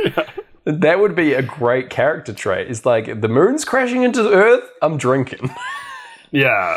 I'm enjoying my last moments. Anyway. The only way they can get him to go to the bunker is they tell him it's a wine cellar. And he's like, well, like, let's all right. go. He's like already in the Lexus. Is Italy down there? I guess I have to look. Yeah. Anyway, the Lexus manages to save everyone as the beautiful machine of modern engineering that it is. It does sadly die a death out here in the woods. Tragically. Rest in peace, Lexus. We love you. I would have loved it if at the end they were like, where's the Lexus? And someone just does like that sad shaking of the head. Yeah. Like, didn't make it. They ask about the Lexus before Tom. Yeah. Oh my god, that would be great. Now, I know you're not a fan of this scene, but you have to agree that a weird CGI car chase where literally the moon is also chasing you sinks the heck out of On the Run by popular rock band. Yeah, Pink it Floyd. does. Pretty perfect. I'm not going to lie, Gareth. I was going to round back to that at the end here. It is a good fit. It's a bad scene, but it's a great scene. There you go. Oh, that should be like a stamp that we make for the merch. We should. Bad scene, great scene. Very good. So the poor Lexus dies, and so do all the birds on Earth as they fall out of the sky because the atmosphere is deteriorating because the moon's crashing into Earth. I forgot about the birds. Yeah. Remember how all birds die in this movie? Oh my lord. Like, the Earth is fucked, like, because of this. There's nothing to save. I don't understand the stakes of this movie. Everyone is dead. There's like, possibly like, the max population of the Earth after this movie is like, in the like 1,000 range. There's no way that like they're able to rebuild society after this. It's crazy. Anyway, that's the thing about Roland Emmerich films is just like he has to show the big destructions. Like, that's how he gets his bread buttered. But it does completely go. Yeah, what's the stakes? Kind of the worst has already happened. Yeah. The Earth's fucked. There's nothing to save. It's over. Movie's over. Go home. Anyway, birds die. Rip in peace, birds. Rest in peace, Lexus. But the troop must carry on. They don their oxygen masks and travel towards a train tunnel. Because fun fact about tunnels, doesn't matter what the gravity is if you're in a tunnel. Because you unless it's like somehow lengthways, but otherwise you're sweet. Moon crash into Earth, you go into a tunnel. Perfect. The tunnel won't collapse under the weight of the moon. Anyway, back inside the moon, we cut to Casey and Fowler waking up after right as the clocks come in time. Alarm clocks awakening I think them. I've been waiting for 100 episodes, by the way. Someone waking up over clocks. Finally, it happened. We got it with Groundhog Day. Yeah. Incredible. So in a way, it's like we're reliving that same day, but, you know. What a time. Been waiting. Yeah. Theory from here on in the movie, they're all dead, by the way. This is all a dream from here on. I like that. Yes, they find they can breathe in the air, and there's artificial gravity inside of this facility, and Harper is missing. They don't know where he's gone. So the air and the gravity is brought up so weirdly as well. Yeah. It's Casey going like, oh, smells weird. Yeah. And then looks at his hands and goes, gravity. the same way you'd look at your hands if you were like showing off your fresh manicure. You know? Yeah. It's the same level of gravitas to that, you know? Oh, it's so stupid. The fact that he says it smells weird. It's like, mate, it smells like the moon. You're in the goddamn moon. What are you doing? Anyway. Fowler suspects that they're now dealing with two competing alien forces, one of them liking them more than the other. They're like, okay, put the swarm of nanomachines up on the baddie board.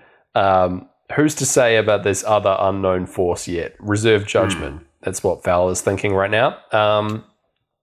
Time's vocal kicks in, and we go into Harper's mind palace as he's having a vision brought on by the moon's AI, which is a sentence I said, and he's seeing a vision of his son, Sonny, and he provides the exposition for what the fuck is happening with this moon machine. Apparently, there was a progenitor race of humans millions and millions, billions of years ago, before the Earth existed, and they lived a prosperous utopian life where they've evolved beyond the need of war. All social conflicts have been resolved, is what he says. Yeah. The little kid says they were so advanced. With like such reverence. It's so stupid. It's like you're presumably from this species. Like, so like you're an AI created by this exact faction. So why would you say they were so advanced? Like you are them. I don't know. Anyway, just bragging. Yeah, just loving himself. However, their hubris in resolving all war was brought low by them relying on AI. He says the dumbest sentence possible, and that he says, the AI suddenly became self-aware. And it's like, it's what AI means. Yeah. Artificial intelligence. It implies awareness, kid. Step it up. Anyway. And the AI, it became the countless swarms of nanotechnology, Gareth. Yeah. Became the swarms. Turned into this horrible black stuff and came in and killed all the people. Killed this little girl in a vision. I will say that this playing out on mute, such a relief. Not to having hear this exposition, instead just enjoying great gig in this. Oh no, Time's solo over this instead. Yeah. Thrilling, loving it. Much more so than hearing this dialogue for a second time. And instead just having to read it. Sonny, over the course of this exposition, has transformed into his modern day self, his grown up 10 years later self, and explains that this progenitor race then created these moons, these crafts, designed to like spread their race around the galaxy, and also like terraform planets in order to be suitable habitats. And that's only one managed to escape the nanomachine attack, and that one created the Earth. And so that's where the people come from. Yeah. It's a wild story and not very original, but it's fine.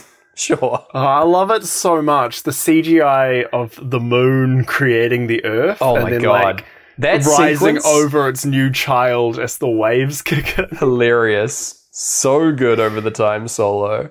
Oh, mate. Yeah, all I needed was the moon to then give the little Earth a little kiss. A little kiss, and then drifts off starts orbiting. It's done its work, and now it may rest. So this movie is saying that the moon made us, and Yep. then just like hovers around like a nice mum, just like, Little "Do you protector. need anything? Do you want me to tuck you in?" And that's when the moon moves the tides. Yeah. Also, it's full of spaceships, just in case. Yeah. Yeah. So this AI, its plan is to destroy civilization of Earth and the moon in one go. The theory is that it's causing the Earth to crash into... No, the moon to crash into the Earth so that it can't just put more DNA onto the Earth and terraform the planet over the course of 3 billion years. Sure. Or 7 billion years or whatever. How old's the Earth? I don't know. I wasn't around for all of it. No. You've only been there for a little bit. Only a little. But yeah, it's you would think that instead, the sentient AI, this nano swarm, would eradicate all life on Earth so that nothing could be stopped, that it couldn't be stopped in doing its dark deeds on the dark side of the moon. You would think that, right? No. Instead, it's like, actually, the most efficient option is to do both at once. Save time. Yeah. Especially, like, these moon bees are so good at killing people. Yeah, really good. And, like, yeah, they could just be flying around killing everyone and then deal with them, then crash the moon. Yep, easy. Exactly what you said. Or, like, perfect. Fling the moon away into the sun. Yep. And then just fly around, murking everyone. No, even if they did that, the Earth would take care of itself by, like, the destruction of the tides and all manner of other horrible things that would happen if we lost our moon. You know? Just move it into the sun. Easy. We don't even need... Just moon gone. That's not Moonfall, guys. This is a big pitch meeting that's happening amongst the swarm every day. Yeah. That is the problem with the swarm, is you do have to go with, the loudest voice, the guy who's steering the swarm. Who steers the swarm? Yeah. Oh, man. Anyway. The Moonfall novels. Who steers the swarm? So good. Yes. At the end of this vision, it's like, okay, Harper, we need you to save the day. Join the fight, Harper. Uncle Sam pointing at you. We need you to protect humanity. And they project into his head all the knowledge of the moon. Somehow. He does like a weird, like, kind of acting as he's getting moon knowledge. And then he's like, yes, I know exactly what to do after this. As he gets reunited with the rest of Team Attack the Swarm Moon friends.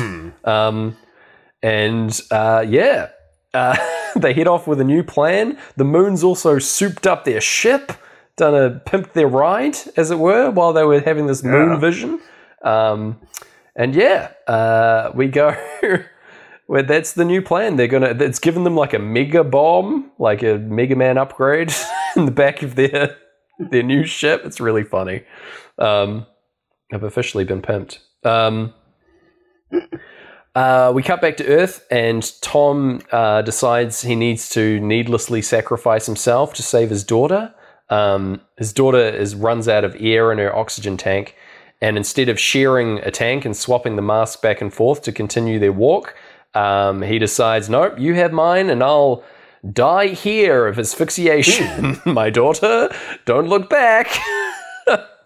Weird move by Tom. But fair play. Maybe he didn't think of that. There's not a lot of oxygen going around. Took me 2 seconds to think of it. If your daughter's running out of oxygen, give her a little puff on your one. Tell her to hold her breath for a little bit. Maybe you'll both survive. Who knows? Yeah, that's all easy for you to say, but you haven't just lost your beloved Lexus. It's true. No, he is distraught. In fact, the daughter's probably like near insult to Alexis. injury. Honestly. Yeah. He lost one child already. He's not losing another. Fair enough. Okay. So yes, he dies out there, and immediately Sonny's like, oh, go back and save him. Goes out like a lunatic. Hate moon stuff. Decides to go out there and gets like knocked away by a tree defying gravity, which would send him flying into the oblivion, but no, he's fine. Just gets pinned under a big tree. And Michelle's like, he's now trapped out there and dying. Let me go out and get him. What is going on? Why is this like the Scooby method of saving people? Like, are they in a horror movie all of a sudden? This person's lost. I better go out there and find them on my own. Like, what? Okay. Really silly. Anyway. It's like when I lost my shoes and my mum sent my brother out to get them for me because I didn't have shoes, and then he lost his shoes doing it. So mum had to go back and find both the shoes. Oh my god, that is just like that. And we were just waiting there with our bare feet What is injured. this, like shoe stealing chronicle? What was happening? Where were It's honestly too long a story. Wow. Okay. So we used to walk over to the neighbor's house and we just kept losing the shoes. Damn. That's just a shoe devil out there pinching the children's shoes. I'm not okay with that. Gosh. Oh my gosh. That's a story for another time, I guess. Yeah. We've got a little bit of movie left. There's a chase sequence inside the moon where they're using their souped up lander ship to fly away and steer the nano swarm into completely useless guns. I don't know if you've ever tried to shoot a swarm of flies with a gun. It doesn't work, as far as I'm aware. But anyway, it's what happens in this movie. And the lander manages to pull away from the swarm and start traveling up the tunnel. We cut briefly back to the army base where they're going to nuke the moon now. And bloody, the guy, he won't do it. He's like, they're turning the keys ready to launch all the nukes. And he doesn't turn his key. He's like, my ex-wife's up on the moon. I can't do it. I can't condemn her to death. And it's like, dude, you're killing millions with these seconds that you're wasting. Like, the moon is laying waste to Earth at this point. Like, people are dying in droves, and he's just like, nah, my wife, still alive, still on the moon, can't kill her. And he doesn't know that. No, doesn't even know she's alive. Like, what? He's like, nah, there's a chance. There's a chance that her mad mission to the moon is still going strong, and I can't nuke it. Can't do it. That's love. Yeah. I guess.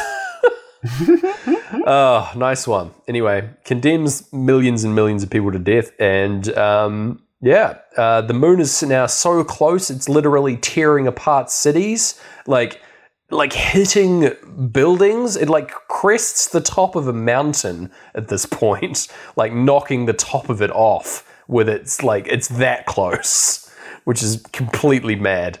But sure, you would think it's like that's the moon's made first contact with the Earth at this point. You would think that we're done. That's over, right? Surely at this point the moon is gonna break apart. But whatever. Yeah. So it's just doing some sick Earth ollies. Yeah, doing sick tricks. It says, "Oh yeah, you showed me your yo-yo tricks. Let me show you a trick." Yeah. The mountain top block. Knock that off the top. All right? I'm losing my mind reading this, by the way. It's filming itself on Vine and just being like, moon challenge. Get on your moon planet. Challenge. Hashtag moon challenge. Can you do it? No. Yes. Money's Verse is coming back in, and on the lander, Fowler and Harper are arguing about whether or not Harper should sacrifice himself for the good of humanity. She's like, no, won't let you do it. Won't let you save the day, Harper. You won't be the hero. Get dunked. And Harper's like, no, I got to do it. I've got all the moon knowledge. They've told me to do it. My son, 2 versions of my son told me to save humanity. I got to. And meanwhile, Casey sneaks off and locks himself in the little pod, and he gets to be the hero because they were too busy arguing on their little ship. And yeah, there's like a weird, friendly moment where he's like, you go be the hero now, KC. Love you, boy. You're a good boy. And he sends him off as he floats down and gets engulfed by the swarm. And then, activates this supercharged EMP bomb and blows up the swarm, killing it. It's a big blue fiery explosion, sure. I get it. That's, I guess, an EMP. And meanwhile, they're blasting off Team Rocket, trying to get back to shooting out of this little hole in the moon. I do love that when they get out of the moon, they're so close to Earth that they just start descending. Yeah. It's like suddenly their gravity is like, nah, they aren't like torn up in the debris or anything. They just like float down as if it's normal Earth gravity. Sure, okay. It's not like two planets the are moon's colliding. a goodie again. Oh, it's we true. don't have to worry. It's already pulling away and pushing, using its magic to push the gravity back onto Earth. It's like, whoops, sorry about that. Sorry about all the devastation and destruction. Had a bit of a cold. The swarm of nanomachines were getting me down. But we're back on track, boys. Don't worry about it. Yeah. Feel free to send in your complaints to moon@moon.moon and we'll send those on to management. Sorry about that. Moonagement, nice. Meanwhile, on the ground, Sonny is crushed under a big tree. And he gets saved. Michelle runs over and says, "Don't worry, Sonny.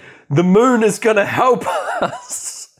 And she uses the logic of the moon gravity making things lighter to pull the big tree off of Sonny, freeing him.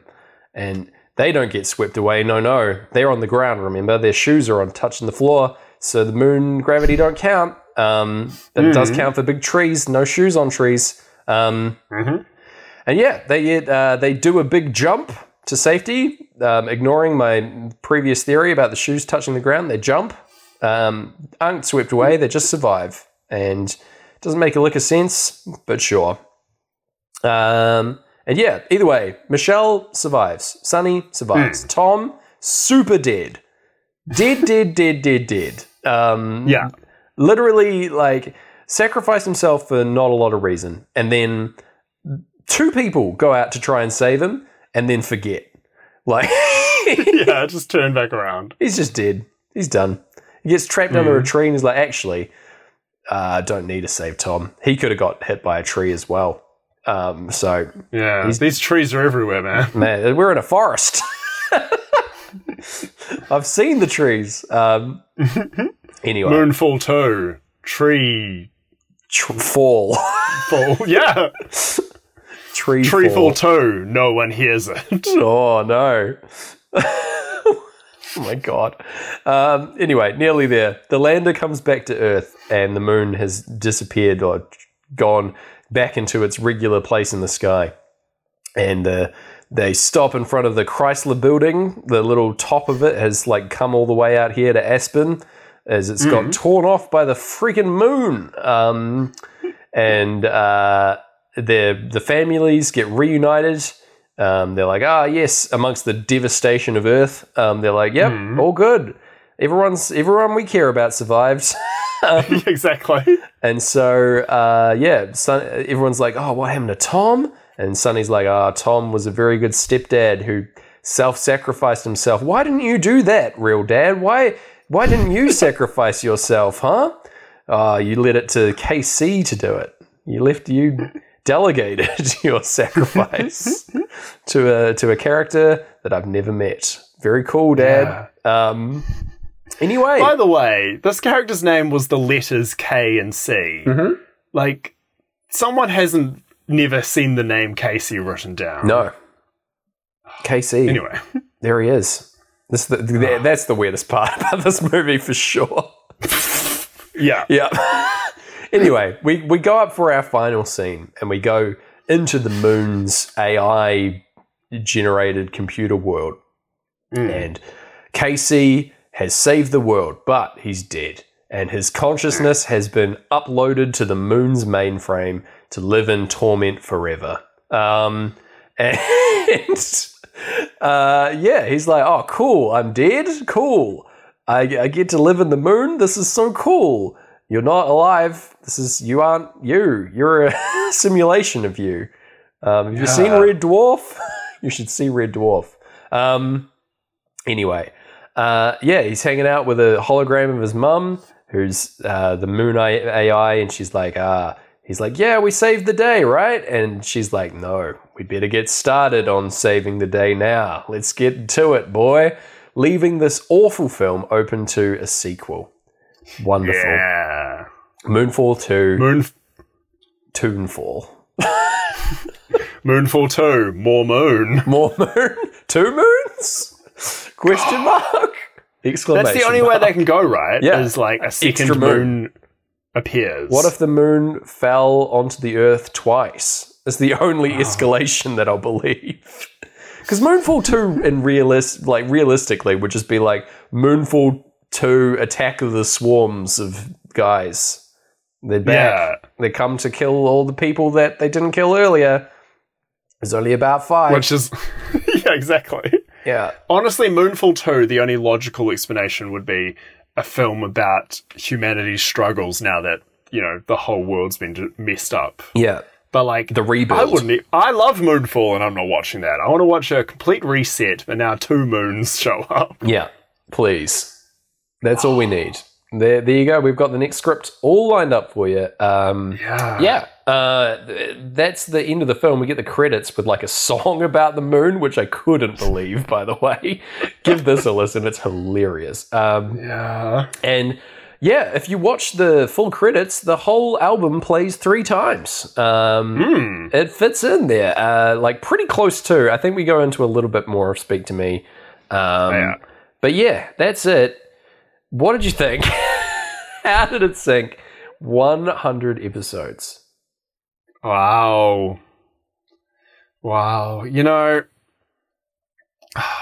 Pink Floyd once sung about time. They did. And, you know, they told us that time would pass, and they did it in an album about madness. And all of that is just true to this journey. Yep. And this is why film characters... when they give their inspirational speeches, they're actually performing written words and not just making it up on the spot late at night in their cupboards. Yeah. But how did Moonfall sync with Dark Side of the Moon? How did it?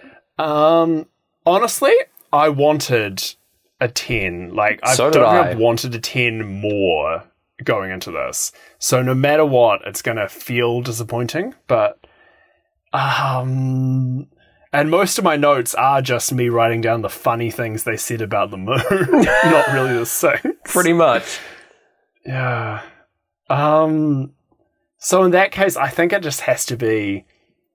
I'm almost tempted to give it like a negative 10. Negative 10. Or just a letter, or just that cheeky moon emoji. But, you know... Can we have negative 10, but the 0 is the cheeky moon emoji? Yeah. All right. Perfect. Yeah. I think, like... That's a deep dip on the graph. I think if you look at the 1 really close, you see written down as, like, maybe it's a 5 question mark. Yeah. And that forms the 1. Oh, okay. Yeah. So it's a sideways sentence that says maybe it's a 5 question mark. Yeah. Next to the moon emoji, forming... Oh, what's the negative symbol? It's the event horizon of the universe. It's a flat moon for Moonfall 3. Flat moon? Pancake moon. Yeah. Where are the flat mooners, you know? Where are they? If the Earth's flat. Flat mooner. Maybe the Earth's not flat, but the moon is. Yeah, right? You only see one side of it. That's pretty weird. Yeah. It's pretty weird. Anyway. Oh, God. There we go. We've done it yet again. Another sink in the books. I feel like I've, gone insane. Yeah, this is truly the definitive Sync Floyd episode in that we started, you know, funny, goofy, excited boys, and now we're ending 2 insane, hardened veterans. Idiots. Yeah. They're this happened on Independence Day as well, so maybe this is just a hallmark of this director's work alongside Dark Side of the Moon. We just become so exasperated and beyond belief that we sort of lose our minds. Yeah. So that's how are you interesting. going to heal us, James? Much like humanity has to heal itself. You know and what? Moonfall 4. Gareth, well, I've got another movie lined up for us. We plan to do 100 movies on the show, and there's still some more coming. I'm just gonna quickly bring up the movie that I'm about to suggest. Here it is. Yes. So we've done 100 episodes, Gareth, and you know what I say to that? Another round, Gareth, is the name of the movie that we're going to be watching. It's came out in 2020. It's a black comedy, and it stars Mads Mikkelsen. Oh no, are we just going to do 2 hours of just how cool is Mads Mikkelsen? Yes, we are, and I actually cannot wait. Yes. Cool. Oh, wow. We've gone mad. Next week, we're going Mads. Yes. And if you want to spend a week going mad as well, you can log on to twitter.com. Please. Where you can follow at SyncFloydPod. We'll probably just keep retweeting Moonfall's Twitter. Yeah, follow them too. Just the Sync Floyd army. What did we call them earlier? When we called them the Greys? I think it was the Greys. Can't remember. That was so long ago. Yeah. Oh, people screaming at us for not remembering a beloved fan name. No, we love you regardless. Definitely. Again, cannot believe we made it to 100 episodes. I'm thrilled to bits. Yeah. Thank you for listening. That's all I can say. From me, James, to be honest. Thank you. Gareth. Thank you for being a friend. We've had good times and bad times. Yeah. And every week I've listened to the same album 3 times. Yeah, can you believe that? At least. Yeah. Incredible. Fantastic. Aww. I can't wait to keep it going a little bit longer.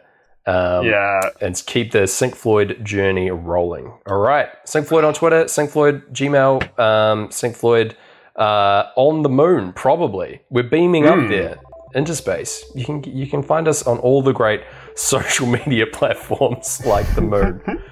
And until then, we'll see you on the increasingly close side of the moon. I bless the rains down in Africa.